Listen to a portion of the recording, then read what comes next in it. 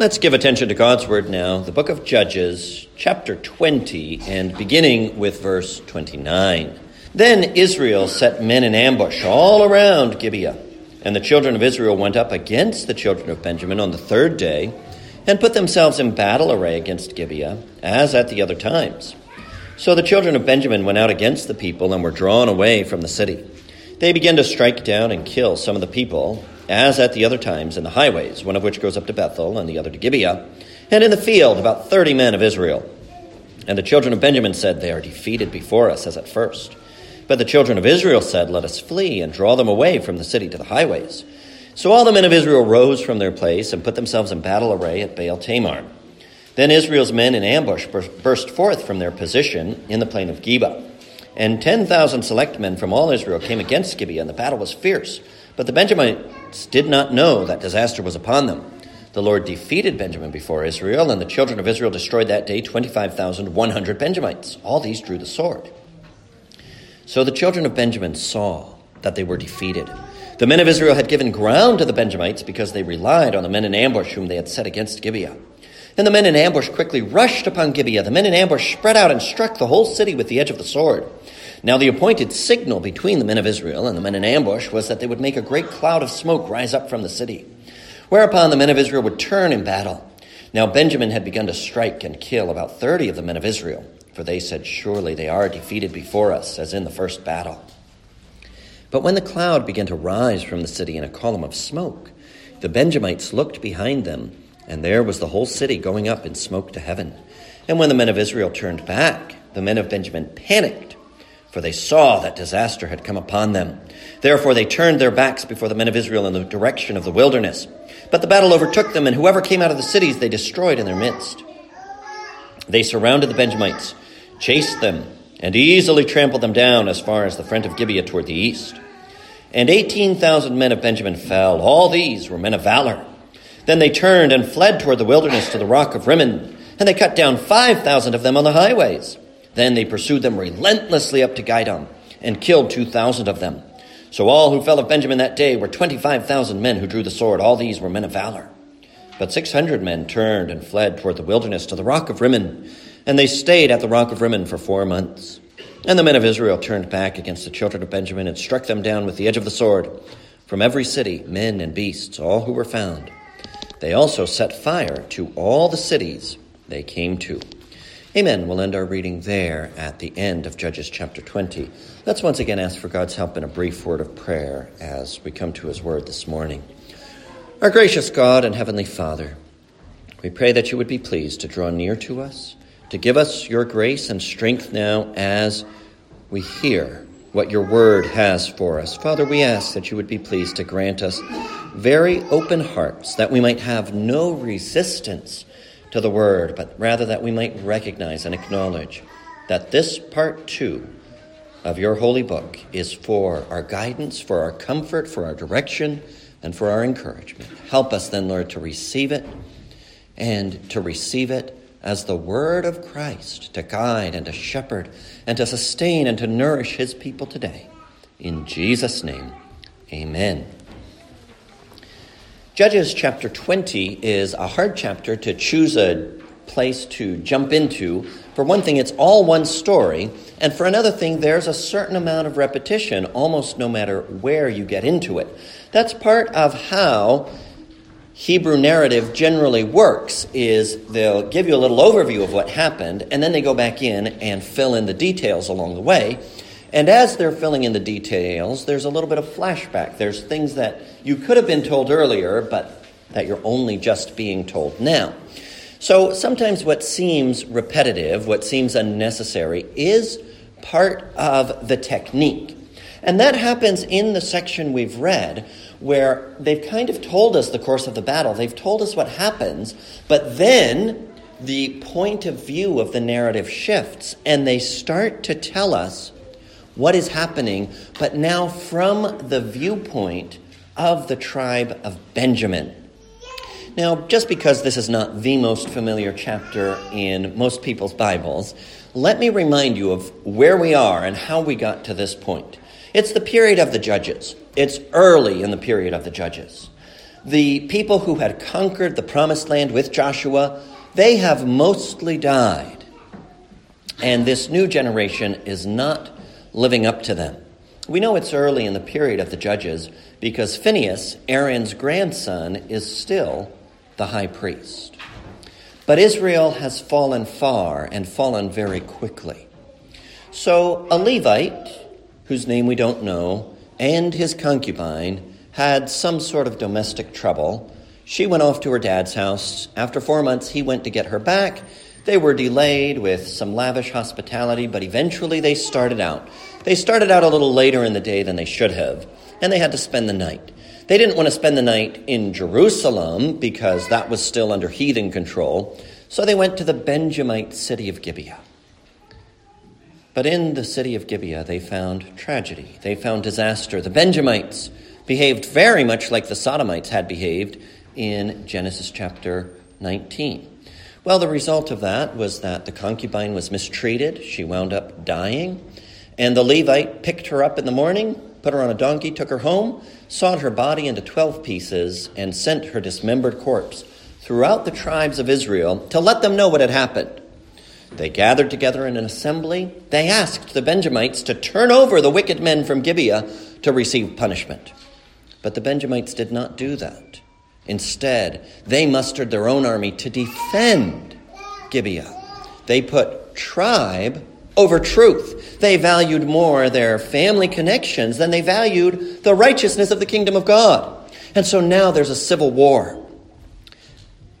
The rest of Israel had asked God who should go up first, and the answer was Judah. So Judah went up one day and sustained heavy losses. They went up another day and sustained heavy losses.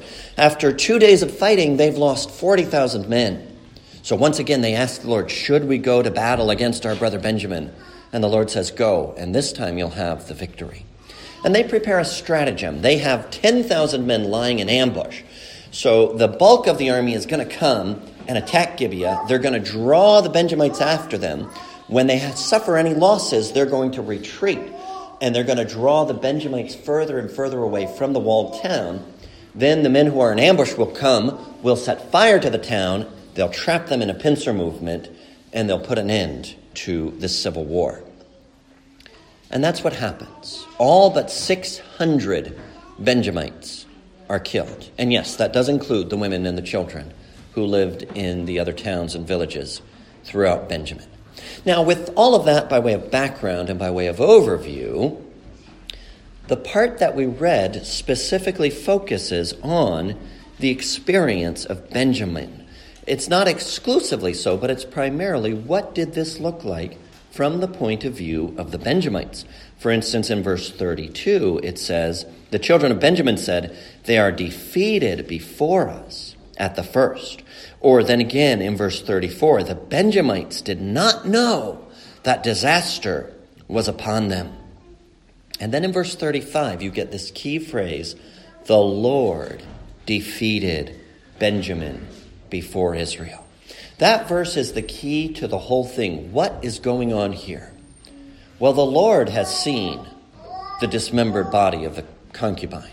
The Lord has seen that Benjamin did not execute justice, but instead rose up to defend the wicked men who had brought this about. And so the Lord intervenes. But the rest of Israel wasn't that much better, and that's why they sustained heavy losses before the Benjamites were defeated. But now the Lord is involved. This sort of holy war of extermination that they were supposed to engage in against the Canaanites, they're having to apply to themselves. Now, after that then, after verse 35, where the Lord defeated Benjamin, notice verse 36. So the children of Benjamin saw that they were defeated. They started off overconfident. They thought, the children of Israel are defeated before us as at the first. They did not know that disaster was there. But then the tide turned, the Lord intervened, and now Benjamin could see that they were overconfident. Now they're aware of their defeat. And so now they begin to run away. The men of Benjamin panicked, it says in verse 41, for they saw that disaster had come upon them, and therefore they turned their backs in the direction of the wilderness. They tried to get away from the battle, But the battle overtook them. They surrounded the Benjamites. They chased them. They trampled them down as far as the front of Gibeah. In that encounter, 18,000 died. Then some turned and fled toward the wilderness, towards the rock of Rimmon. But 5,000 were cut down. They pursued them relentlessly. There's a detail here that you wouldn't necessarily notice unless you consulted the original languages. In chapter 19, where it's talking about how the concubine was mistreated, it says that the men of Gibeah gleaned her all night long. In other words, they abused her over and over. That same word is used here of how the army of Israel was relentless in their pursuit of the army of Benjamin. They gleaned them. They picked off the stragglers.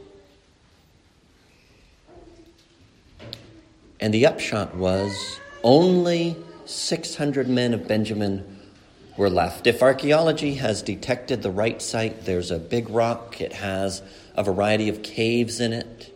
And so that was a stronghold. They didn't stop to besiege it. They went away and dealt with the rest of Benjamin.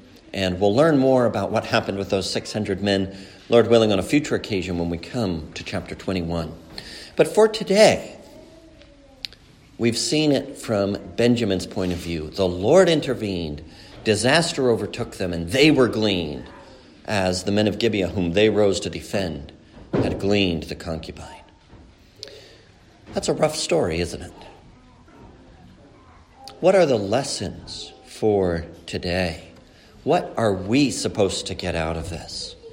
Well, one lesson that we really do need to get out of this is that God is a God of vengeance.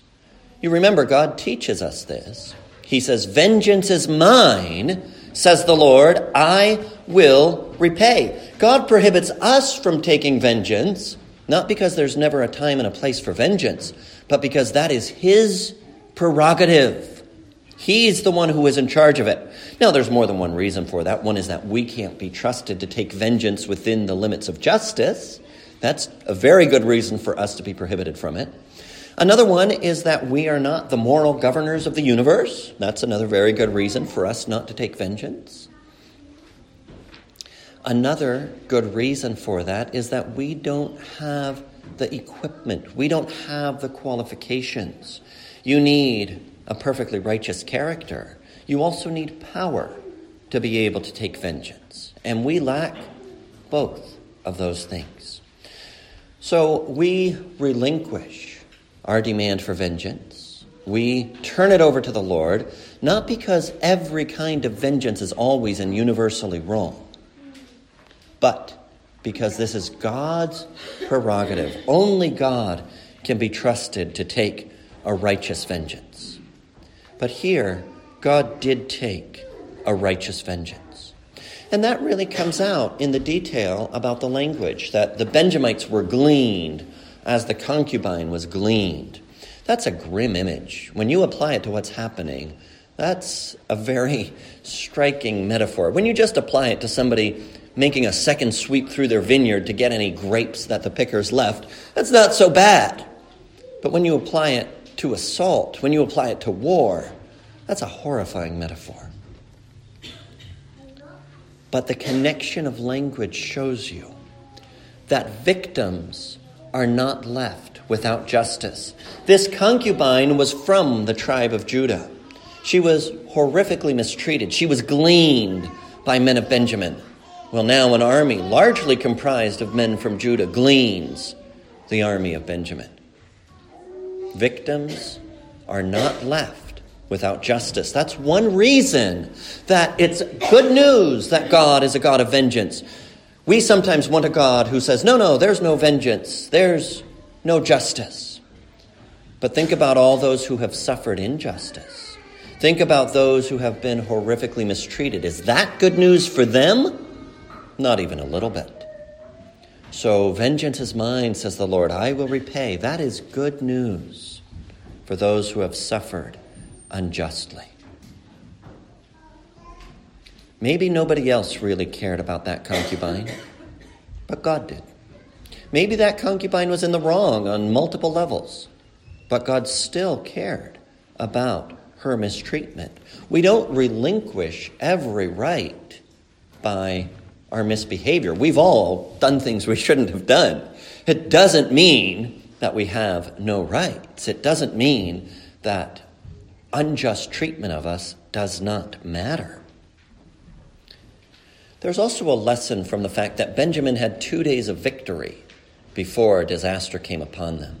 And that is that temporary success is not a reliable indication of God's favor. Sometimes people think that way. They're like, well, I did this and, some people would criticize me for it, but it's working out okay. I got away with it, so it can't have been that bad. Guess again, God's justice is not always the swiftest, but God's justice is very thorough. Or then again, we can look at it this way. Judah and the rest of Israel also sustained heavy losses. And sometimes there is this fear with regard to the doctrine of justification by faith. We're justified by faith. Our good works are irrelevant to our justification. All our bad works are done away with. And sometimes people do have a concern. Wait a minute. Does that mean that God's children can get away with whatever? Is God like a nepotistic father? Oh, it doesn't matter what my children do. No consequences for them. Nothing bad happens to them. No punishment, no correction. You know what? It's my son. He could get away with it. Well, that would basically make God the corrupt oligarch at the top of a corrupt system, right? And his cronies are favored. Now, sometimes that accusation is made against those who believe in justification by faith, that's basically the image we're presenting. But that's not accurate. That's not accurate for a couple of reasons. One, of course, is that sins are punished in Christ, so there's that.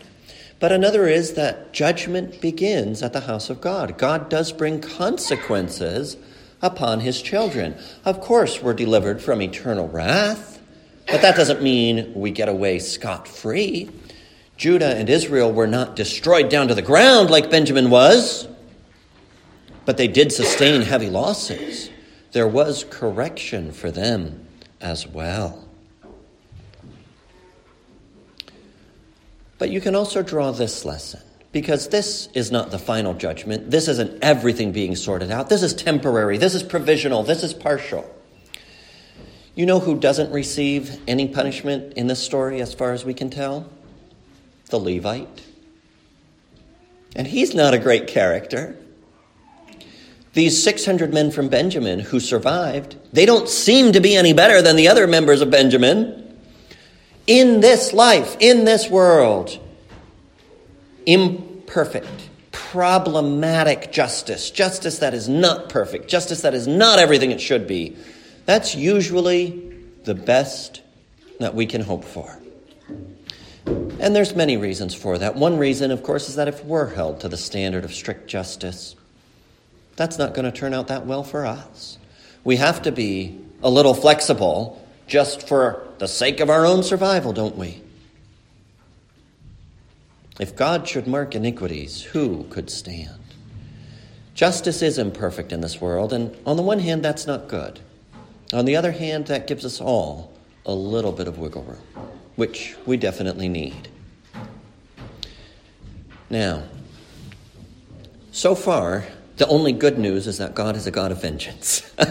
That's the good news you've heard so far this morning. And it is good news. We need to relish that. We need to rejoice in that. We need to make the application then. We're going to leave vengeance in God's hands. Since we need mercy, we're going to be merciful. Since justice is always imperfect, we're going to be patient. We're going to content ourselves with imperfect justice in this life and know that God will sort it all out in the day of judgment. But we don't have to tell victims, well, what are you going to do? That's the way the world is. The strong will take what they can and the weak will bear what they must. We can say something more than that. We can offer hope in light of the coming judgment. But we can also notice a great contrast as well. We can see that this temporary, this partial, this provisional, this imperfect justice highlights the need for something better, and it highlights the reality of something better. In the person of the Lord Jesus Christ, what does he do?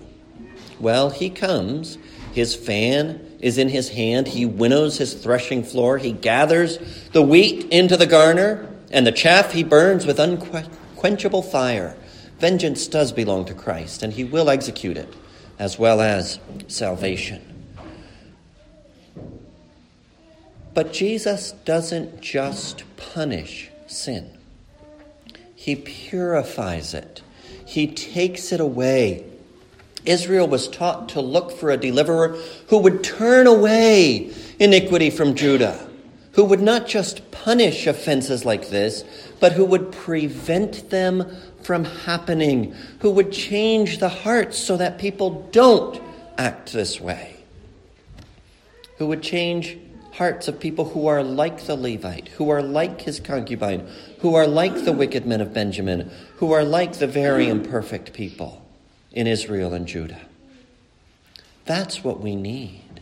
It is good news that God is a God of vengeance, but it's also very good news that the Lord Jesus comes before vengeance falls, and that he takes away iniquity. He takes it away in the sense that he forgives it, yes, but he also takes it away in the sense that he purifies our hearts from it.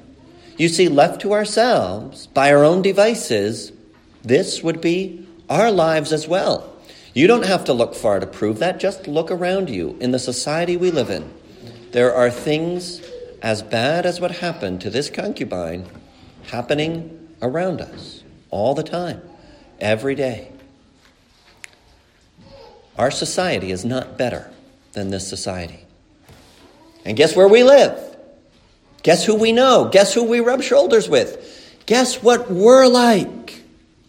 Unless and until the Lord Jesus turns away iniquity from our hearts. But he does do that. He does change us. He does show us a better way, and he draws us on it. But there's also good news in the great contrast with the Lord Jesus, because he bears the full judgment that we deserved. You see, there's no partial justice there. There's no imperfection in the penalty that was paid for our sins. That's why we sing, Jesus paid it all. Not 90%, not 80%, but all. That's what we needed, was somebody who would endure the full extent of our punishment. And that's what we mean when we say in the Apostles' Creed that he descended into hell. We mean that he bore the wrath of God. He bore the fullest extent of our punishment. We're not making a comment on where was Christ's soul during the time that his body was in the grave. According to his words to the thief on the cross, today you will be with me in paradise, we believe that Christ's soul was in paradise. So when it says he descended into hell, what's it talking about? It means that hell came to him on the cross, that he endured the wrath of God there. He endured everything that we deserved to suffer.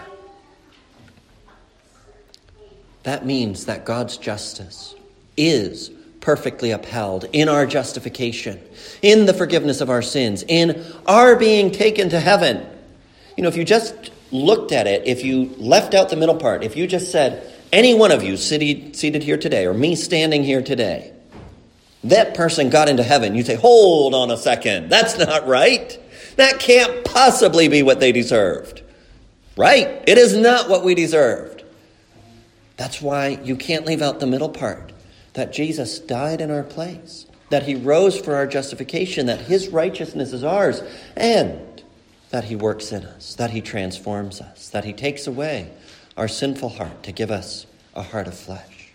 If you leave that part out, then sure, X name in heaven makes no sense at all, would be wildly unjust. But in Christ, God has found a way.